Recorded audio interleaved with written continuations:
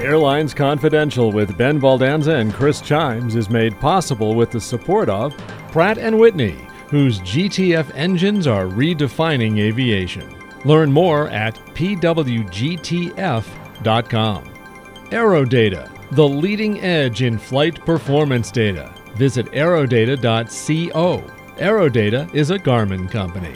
Sidley Austin, the destination law firm for leading airlines and aviation companies. Visit sidley.com/aviation. And Seabury Securities, global reach, global scale. SeaburySecurities.com. We also welcome your business's support. info@airlinesconfidential.com.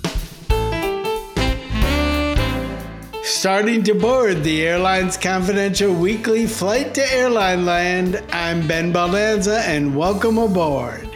And I'm Chris Chimes. Thanks for the download. As always, we've got a lot to cover, but first, as we record this, Hurricane Ian continues to make its way up the East Coast. Whether you are in Florida or any other part of the Atlantic seaboard, Ben and I hope you and your family are safe, and we are certainly thinking about all those who have been impacted by the devastation. And Ben, we're going to start with Ian's impact on aviation. Florida plays such an important role in the U.S. airport system, and the way this storm moved, it really affected Miami, Lauderdale, Orlando, Tampa, and Jacksonville across Florida, and then Charlotte on the weekend as it moved up through the Carolinas. By my calculation, well over 5,000 flights have been canceled. How would you grade the industry's performance during this past week or so? I would actually grade the industry as performing fairly well given such a terrible situation. With hurricanes, and I know them well, having lived in Florida for 11 years, there's two things. You got to be concerned about what's actually going to happen and what could happen. And for airplanes and people, you want to make sure that they're not going to be stuck in a position where they can't be recovered. So in many cases, it's moving people out and moving planes out before the hurricane hits. And in that sense, I think the airlines did a pretty good job helping what they could in advance. I also think there's no way you can shut down Florida the way this hurricane did and not affect all the airlines in a really big way. So every airline's going to be talking about this in their next earnings calls and putting numbers to it about what this was worth to their earnings for the quarter.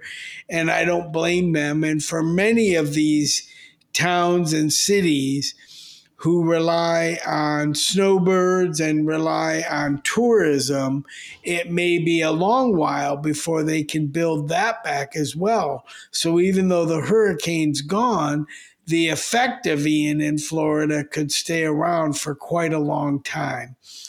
Overall now, as the hurricane moves up to the mid-Atlantic and such, and you have the Carolinas, and even Virginia and the coastline in there, it's kind of the same thing where it's getting the airplanes out, making sure the people are as safe as you can, and then figuring out what's really going to happen and what are the short and long-term implications.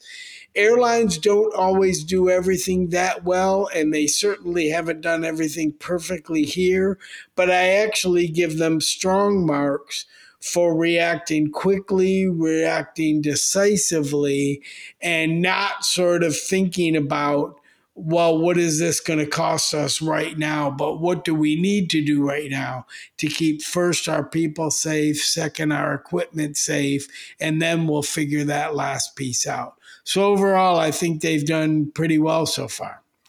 Yeah, I would echo that. And, where they could, it looked like they were getting extra lift into some cities to get more people out where they could. And certainly Tampa and Orlando airports reopened pretty quickly after the storm had passed, and the damage had been assessed, and it was rather minimal to the airports, it looks like. So, Fort Myers, at least Fort Myers Beach, seems to have been kind of wiped out. And so, getting those airports back up and running is going to be critical to the disaster recovery and relief efforts, to get goods and services in and get people in and out. So we'll continue to watch this, but again, we're thinking of everyone that's been impacted. And then, Ben, we've talked a few times about the Boom Supersonic initiative. They've secured some aircraft orders, American Airlines most recently. They even got something of a puff piece on 60 Minutes earlier this year. But for all their fancy talk, they can't seem to get anyone to manufacture an engine for their aircraft. And by anyone, I mean any aircraft engine manufacturer. They're not going to just have anyone manufacture it. Rolls-Royce being the latest to step away from this. So, Ben, your son, Enzo, I think is a sophomore in high school. Are we going to see a Boom commercial flight before he graduates with his PhD? Well, who knows? I'm worried first about the bachelor's degree, but we'll see. But my guess is no, he won't. And the reason I say that is there's just some practical realities here. Airframe manufacturers don't drive the engine manufacturers unless they're going to produce a lot of airplanes, right? Boeing can certainly affect what companies like GE and Pratt and Rolls-Royce do, as can Airbus, because they produce so many airplanes. But for Boom to sort of design a plane and then say sort of who wants to build an engine for this, I think was a little naive. And it doesn't surprise me that big manufacturers are stepping away. Eventually they'll get an engine, but it's going to be more expensive than they plan on paying. It may or may not work as well as they want to, and it's going to be at terms that the engine manufacturer can make money selling that engine. So I think there's just a lot of hype in this product. I'd love to see it happen, but I think the number of markets where the several hours improvement in block time is not going to really be justified for the difference in what it's going to cost to get on this thing.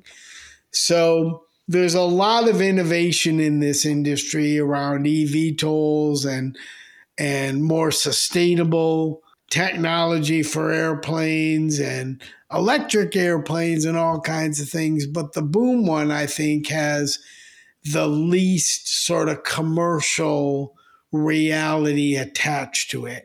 So if I had a guess, even though I don't know if Enzo's going to get a PhD or not, he's not going to see it happen before he does. I would agree with your perspective there. I mean, going back to that 60 Minutes story that I watched, I'm sure some of our listeners watched it too. You know, we've talked about this as well, Ben.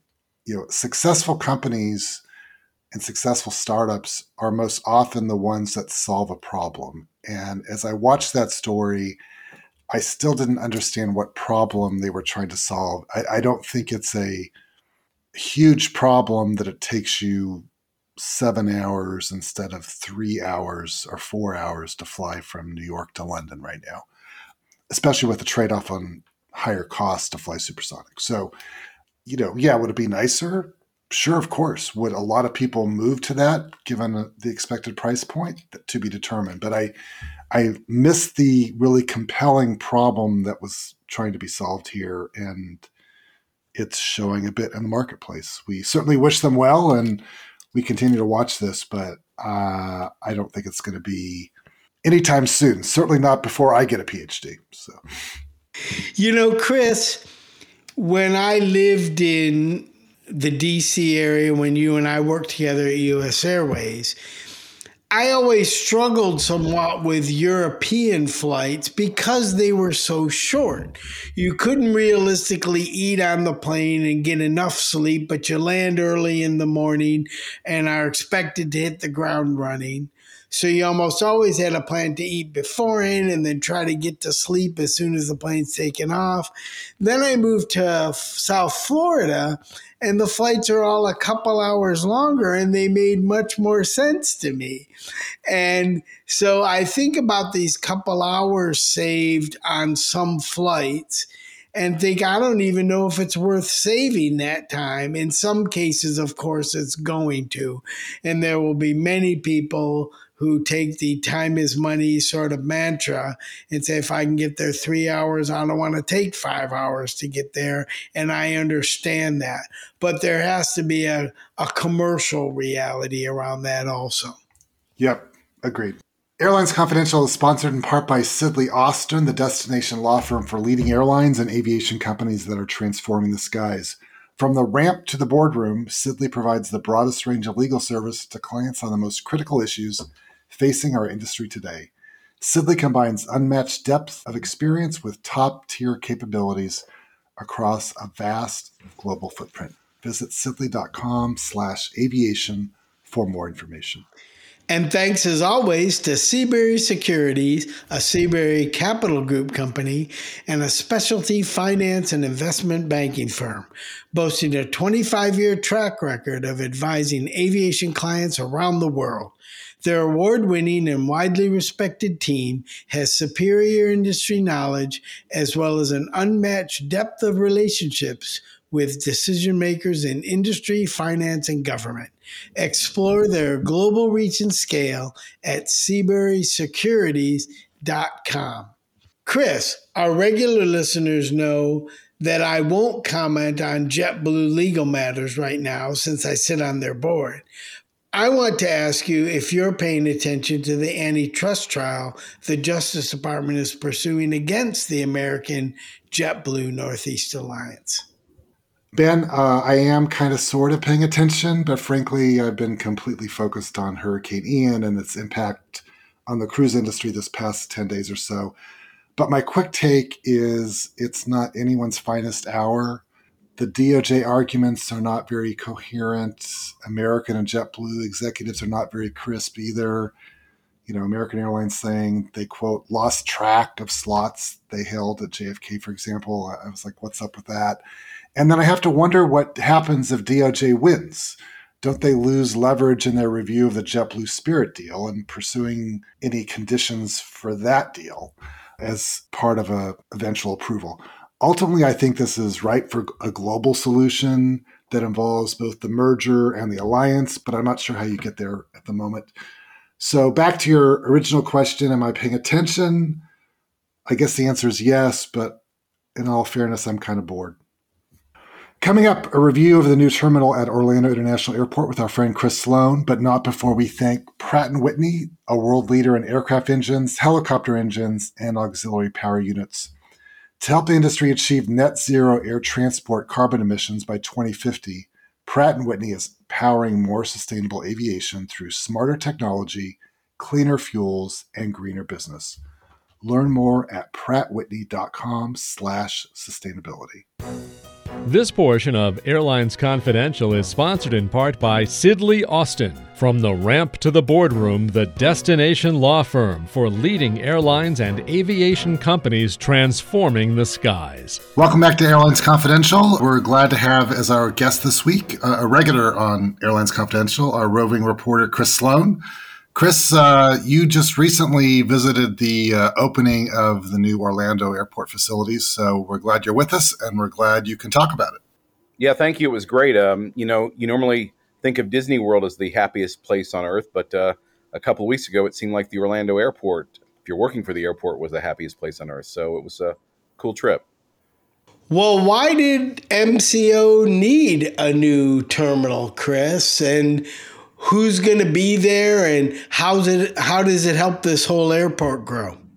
Well, Orlando Airport's a unique place. I mean, it is. It's actually the largest airport in the United States. It doesn't have a hub carrier, and I think we all know why. There's there's like a kind of a Mickey Mouse operation somewhere in the regional area, and Universal Studios, and during the pandemic when Florida opened quickly, rather quickly compared to the rest of the world, really, Orlando catapulted to be like the 7th busiest airport, worldwide from 31 and back in 2019. So, it's the fastest growing airport in the United States, or they say, it's the fastest post-pandemic recovery airport in the U.S. and second only in the world. So it even surpassed Las Vegas. So the growth has been explosive, and particularly also on the LCC international side.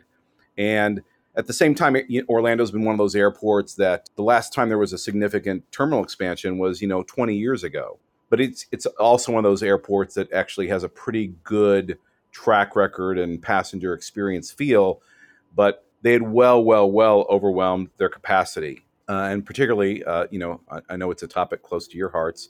The low-cost carriers have really, been the real leaders in the growth. Southwest is number one, but Spirit and Frontier have added bases, and and there's been 3 new LCCs go in there. So the place is just, exploding.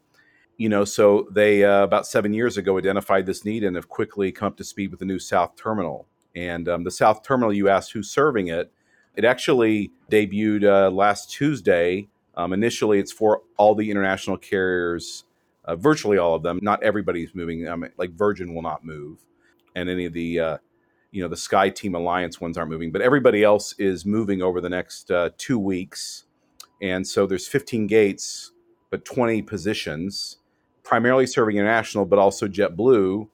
I think you've heard of that airline, Ben, right? I know something about them. They're kind of a really kind of a cool little upstart thing out of New York, but they obviously have a huge operation and base there, and they are going to be the major tenant for domestic travel.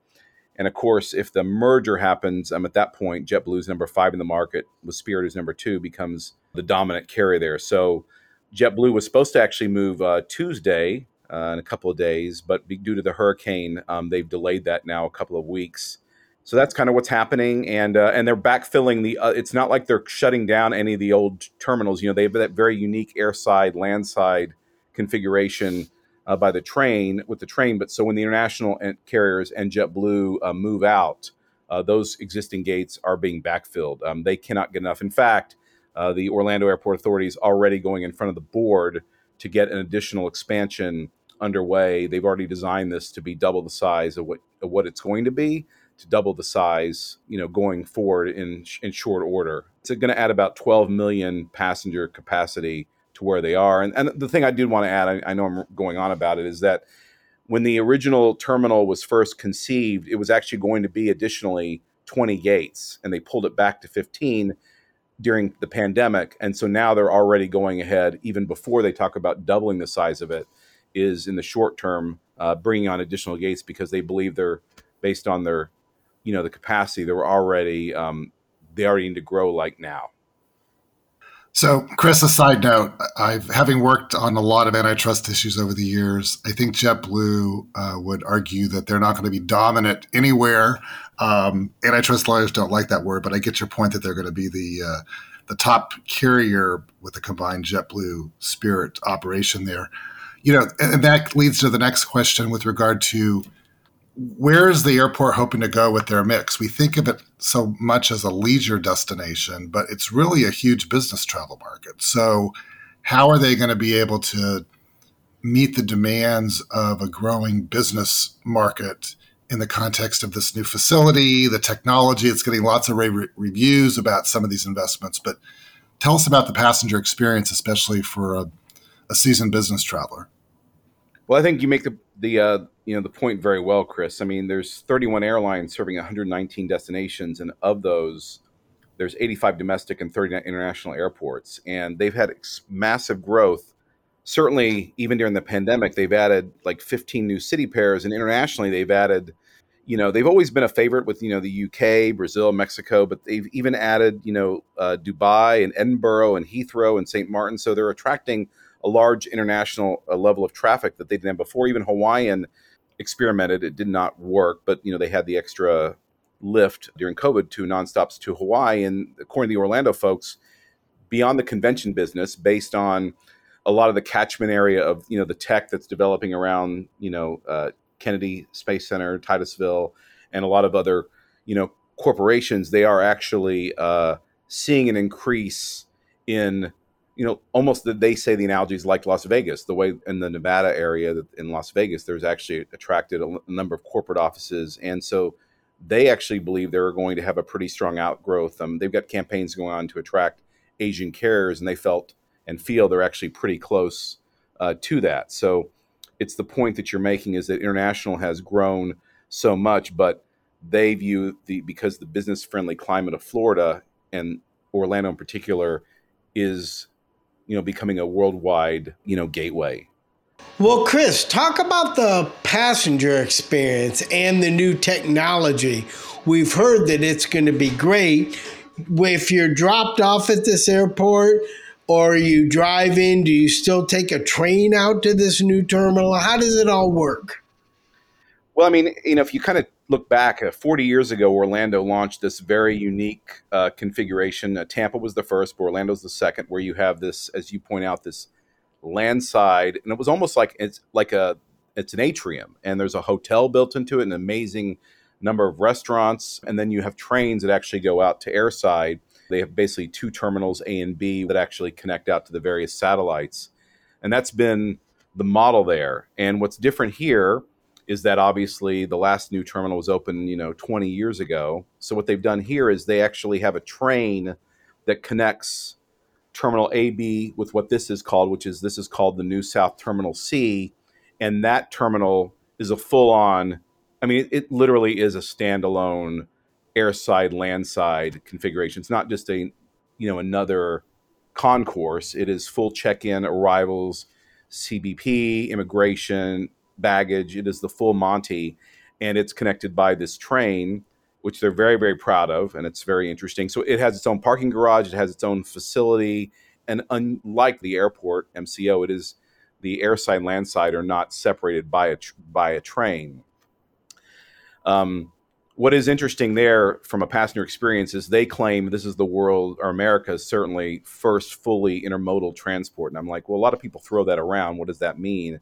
And they have a train station literally right outside the South Terminal, which connects Brightline, which is the train that's going to be running between Miami, Fort Lauderdale, Palm Beach, and Orlando. They have the Sunrail. They have the APM People Mover that connects you to the rest of the airport. And they're working on a light rail directly into downtown and the convention center. Plus, obviously, rental cars and all that thing. So there's this unique hub there. And it's distant. It's like a two miles off from the main terminal. It's a pretty distant facility. But I have to say, my impressions of it were, it is a showstopper. I thought I had landed. I was like, am I in Istanbul, or am I in Dubai, or am I in Orlando? These guys really spared no expense, and they flipped, I can describe this, but they flipped the whole notion of the airport and the layout really on its head. It's an upside down cake. It's pretty impressive. Yeah, you really don't think of Florida as an intermodal leader, and I don't mean that as a criticism. You think of, the airport, you think of cruise ships, you think of highways, kind of singularly. You really don't think of trains that much. So those investments are going to be important for them moving forward.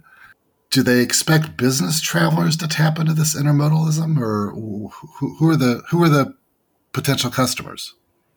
Well, that's a great question. It's both, because the Sunrail runs up basically the I-4 corridor, running as they expand it, Tampa northeast to Orlando, and then into the eastern parts of the catchment area. So that's where there's been a lot of growth. So they expect to tap into that. But the notion is, the Brightline. The Brightline originally at one point was going to go into Disney, but they're still trying to create connectivity into the theme parks as well as to downtown for business and the convention center. So, I'm a Floridian, and you're totally right. We live in our cars, so they clearly have a different vision here, but it is much more of a business-centric vision. And they also point out, Orlando's the largest market and airport in the country not dominated by a single carrier. And, there's no, quote, hub carrier. Delta closed its hub in 2007. And I think they look at the growth, as some of these, there's no secret. If JetBlue scales up and becomes more, larger and attracts more of that business audience, that is a boon for them. And so, again, these guys did not skimp.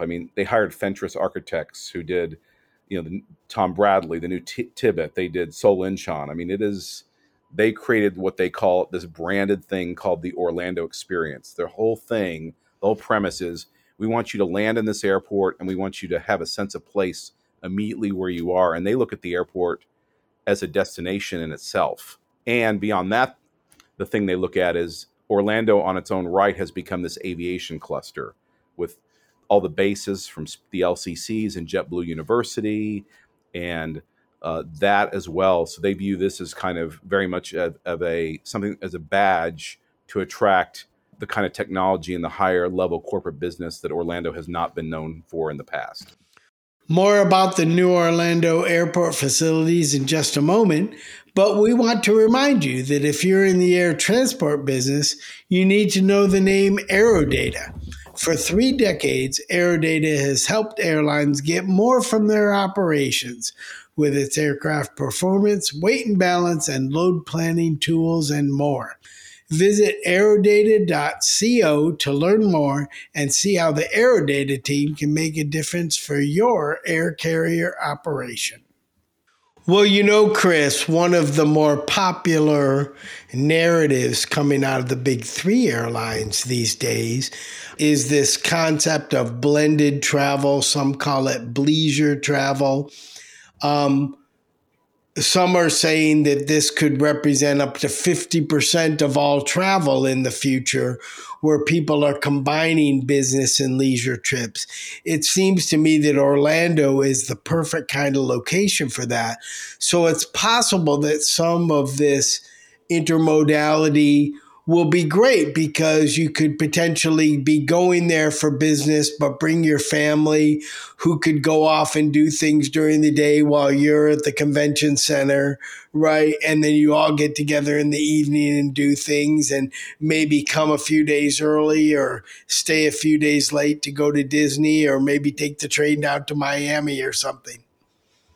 Yeah, I think you're totally right in that respect. I mean, Orlando has become they talk a lot about this, and even some of the new carriers that have come in, Avelo and Breeze, have talked a lot about how people in the Northeast own second homes there, and they are in the work from home or this new hybrid blended bleisure segment that really plays to their strengths.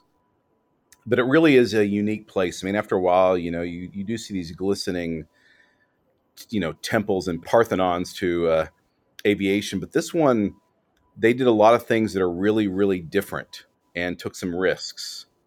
So, if you don't mind, I'd love to kind of share some of the things that are unique about this place that I haven't seen before. Please do. First off, they really flipped the script on what an airport is. Usually the emphasis is on the departures and less on the arrivals. And in this 9/11 age, I mean, the idea with self-check-in and automation and biometrics, the idea is you want to get through departures and ticketing and check-in as quick as you can. I mean, often you're bypassing that. And so usually that's that in the old days, that was the theater of an airport. And certainly in the current Orlando airport, it is theater. I mean, you have this, it looks like you're in a mall. In this place, the actual departures is impressive. I mean, it's a massive automated 14-line, I believe, TSA line, very automated, very fast, all common space. Shared space in terms of ticketing and departures, but that's not really the wow factor. So usually the lower level is, and the one that's kind of just an afterthought, is arrivals. In their case, arrivals is on top of departures. So there's like a 7-story atrium, and when you come out of arrivals, they look at that as the front door of Florida. That is where they begin really putting on the show.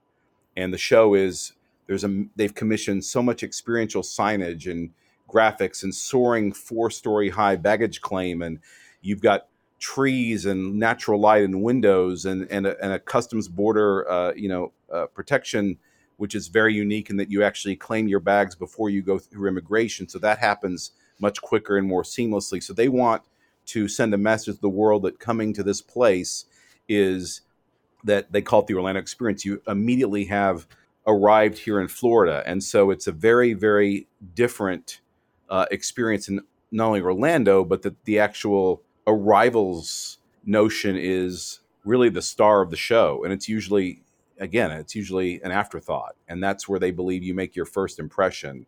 And so I found that alone very, very impressive. I mean, I don't know. I thought the new LA Rams stadium was impressive with all of its halo screens and experiential signage, and it is.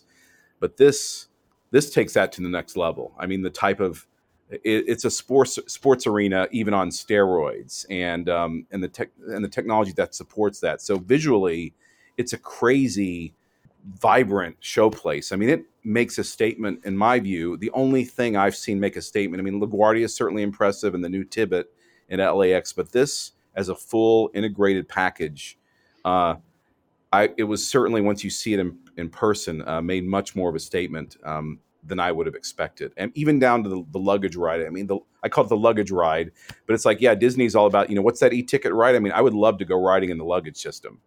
That was mind blowing. It's like, they basically are saying that within the construct of the baggage system, this Dutch developed RFID system, that they dare you. It's almost impossible to lose a bag. It's the same kind of technology that runs the FedEx, like the FedEx sorting hubs. And even to that point, they've gone so far as to think ahead and say, okay, a lot of people who are traveling internationally have early checkouts at their hotel. They got to leave around noon and they get to the airport really early and they're hauling around all these suitcases, and oftentimes it's before the ticket counter is open. So what if we could actually do like an early automated check-in where your bags could all be stored in this? It literally is like the size of 2 Costco warehouses with like robotic arms, and it's like baggage storage for airlines like the kind that like opt in for TSA. You can opt in for the storage. So instead of having to haul your bags there for hours while you're in this limbo mode before you leave, it's all stored. And yet that actually takes pressure off the build out of the main baggage sorting facility and less labor, and is more environmentally sustainable. So it's this virtuous cycle they've created for passenger experience, for the environment, and for cost. And so that's why, you look at this and you're like, I mean, New Orleans, very impressive. That was $1 billion.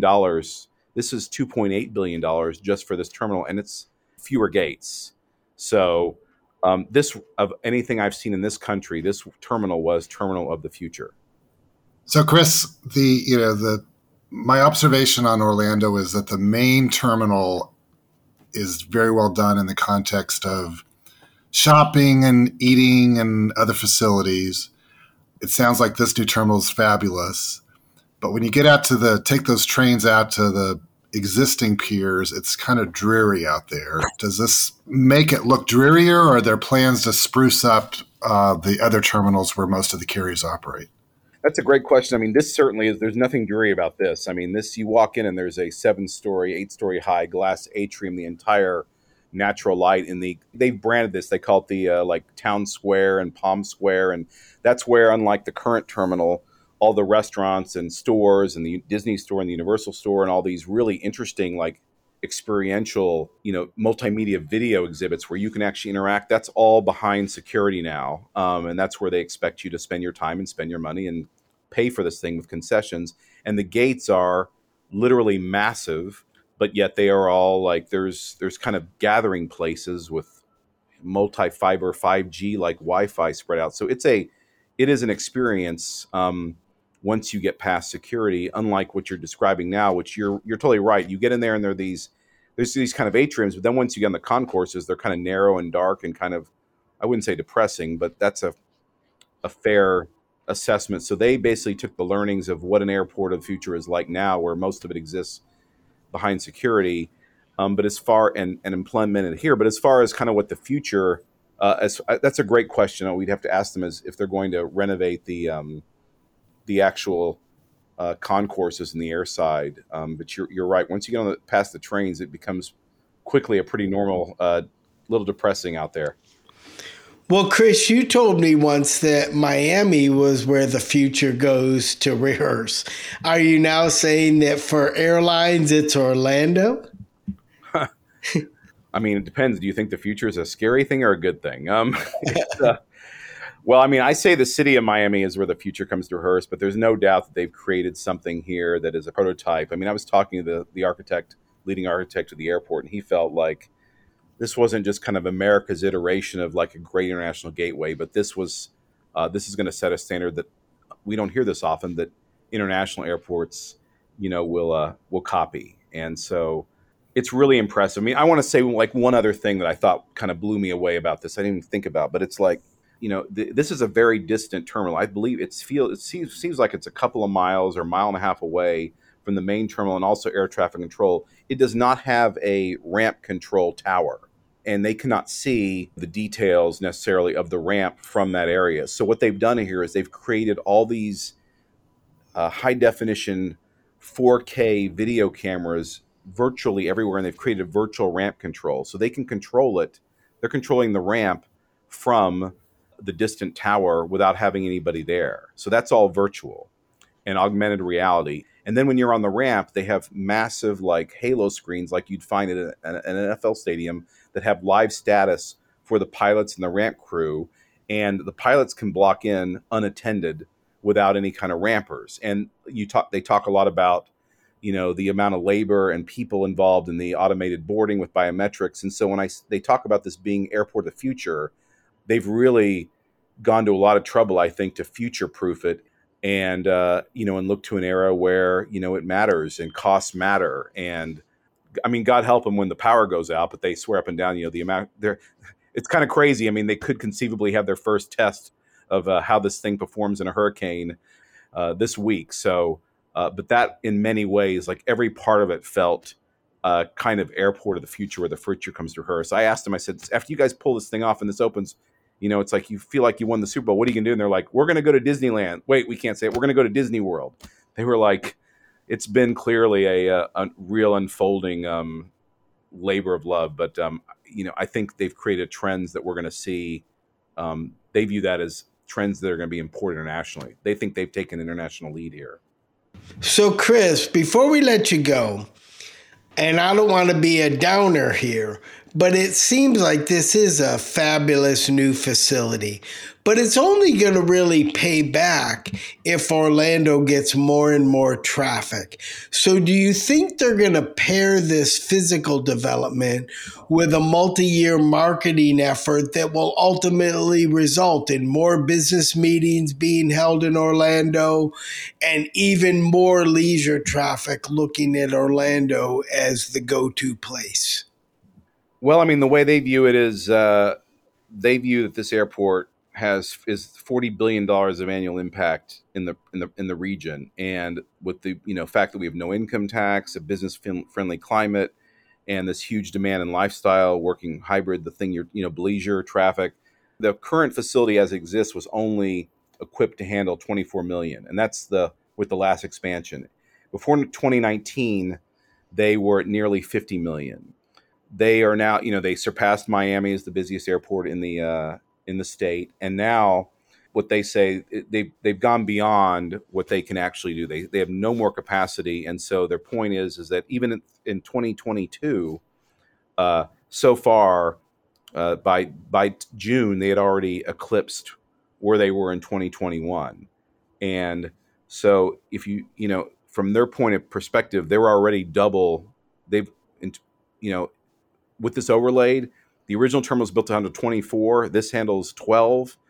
That's 36. Well, they're already nearly 50 million already. So there's urgency to fill. They feel it's going to be pretty busy even with this additional capacity they've added. So I think, I don't know, their runway seems pretty long. And last point, I mean, Avelo, who's coming in, or Avelo, is going to be serving 50 nonstop destinations and base 10 aircraft there. So the growth is just super exploding, and they feel that I wouldn't say they feel they're behind the curve, but there's a sense of urgency that we're kind of just beginning with this expansion.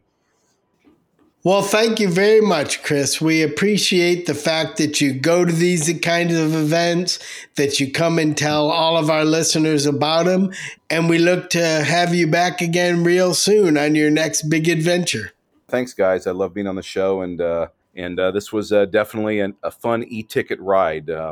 This airport might actually become truly, as they think, maybe one of the happiest places on earth, which you never hear words happy and airport in the same sentence. They might have cracked it here. Well, safe travels, Chris. We'll talk to you soon. And we'll be right back with more Airlines Confidential. Promotional consideration by thearchive.net, the hub of the history of commercial aviation. Thearchive.net is now boarding. This portion of Airlines Confidential is sponsored in part by AeroData, the leading edge in flight performance data. Visit aerodata.co. AeroData is a Garmin company.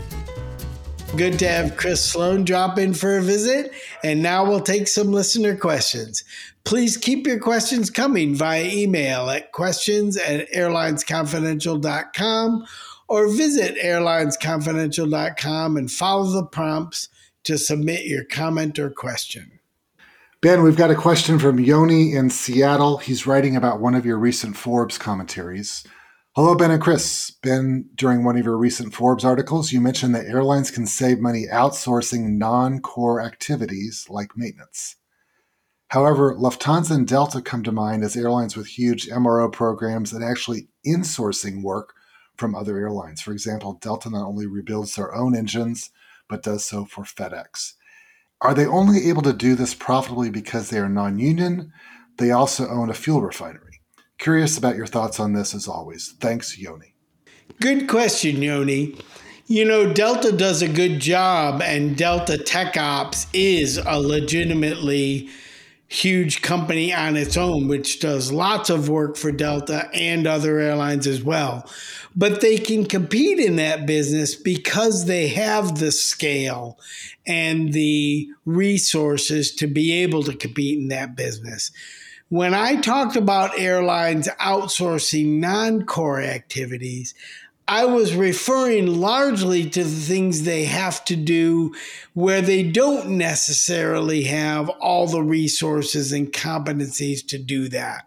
You probably need much more IT infrastructure and people if you're running an airline than you're able to hire just to work for that airline. You may or may not be able to get all the accountants you need to process the financials correctly. On the maintenance side, in some places, maybe you can build the scale to do that yourself. But if you haven't done that, it might be more efficient to go to a company that has, even if that company is another airline like a Lufthansa or a Delta. The key in sort of what I wrote about there was non-core activities. I would say that for Delta and Lufthansa, technical operations and MRO programs are core to what those two companies are. But for many airlines, they're not. And so I stick to the idea that outsourcing non-core activities can allow the airline to focus on what their core is, which is transporting people and goods safely and reliably. And then Jeff from Minneapolis writes, "Hi, Ben and Chris. Great content every week, so thanks for what you do. I recently had a friend buy round-trip tickets from Germany to the U.S. in Germany. After scoping their flights, they proceeded to check out and elected to use an American credit card for their purchase. They were surprised to find the fare changed after entering their credit card information. They decided to call the company and discovered that their original fare was based on a European credit card and that there is an additional surcharge with the American credit card. They quickly reverted to a European card and secured their ticket at the original price. Why is there a difference in cost between an American versus European credit card? What is involved with listing a fare at one price in Europe but a different or higher price in the U.S.? This is a great question, Jeff, and there's a lot in here, some of which I think is directly related to your question, some is ancillary to that. But let's talk about it all. First of all, many global airlines do what is called point of sale pricing, meaning they may have a different price point for a flight if you're buying in one country or another country. Back in 2019, my family and I took a vacation to Vietnam, spent a couple weeks there. We worked with a great travel agent who helped us sort of put together what we thought was a wonderful program. But they told us, you know, you're going to need to fly a couple times within Vietnam, and we can buy those tickets for you. But if you buy them yourself before you leave, you will get a better price than I can get. And that didn't surprise me.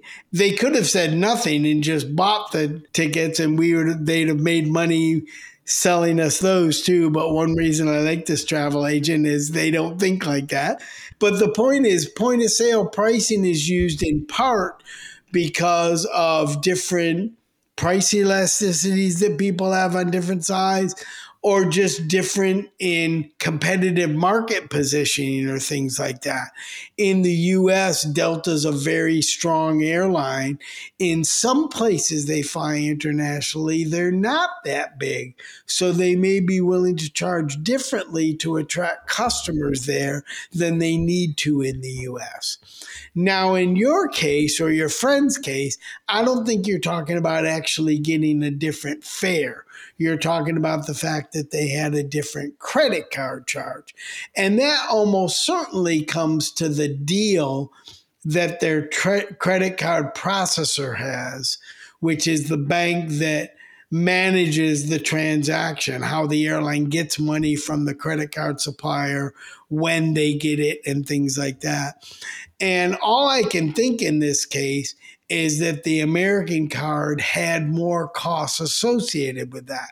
One of those is what's called the interchange rate. The interchange rate is the rate that all retailers who accept credit cards pay.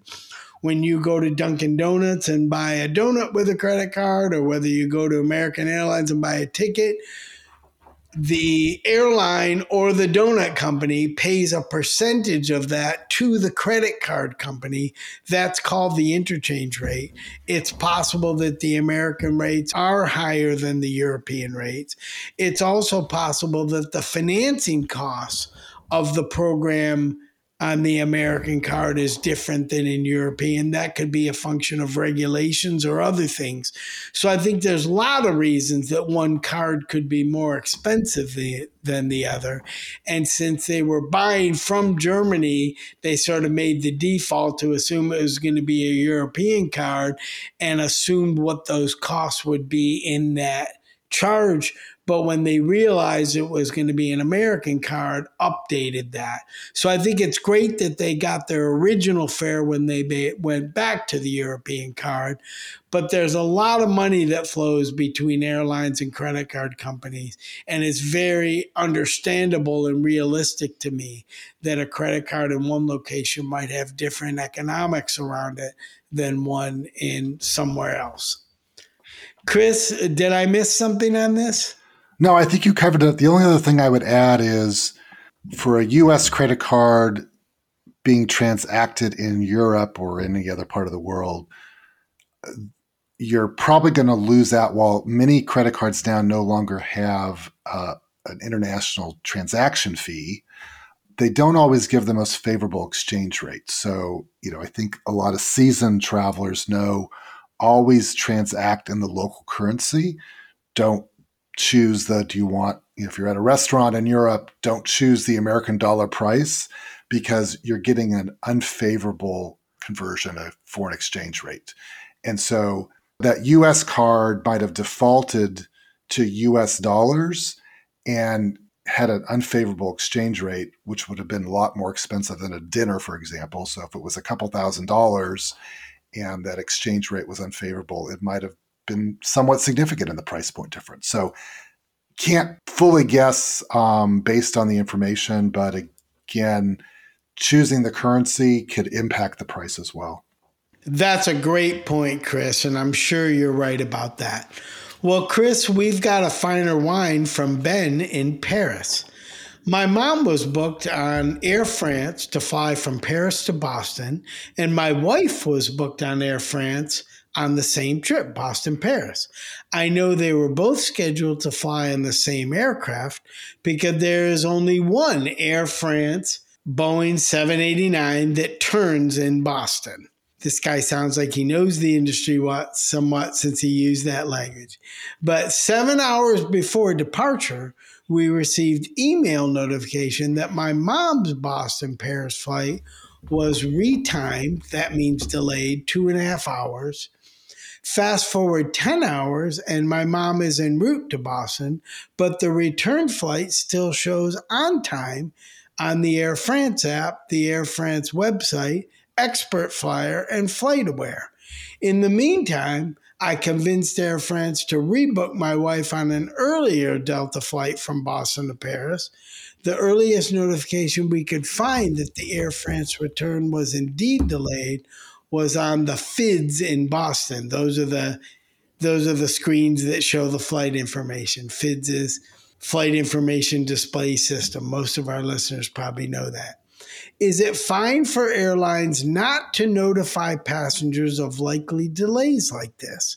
Air France Delta had not one, but 2 earlier nonstops tonight, Boston, Paris, with open seats. So not notifying passengers till close to departure surely meant missed connections that could have been avoided.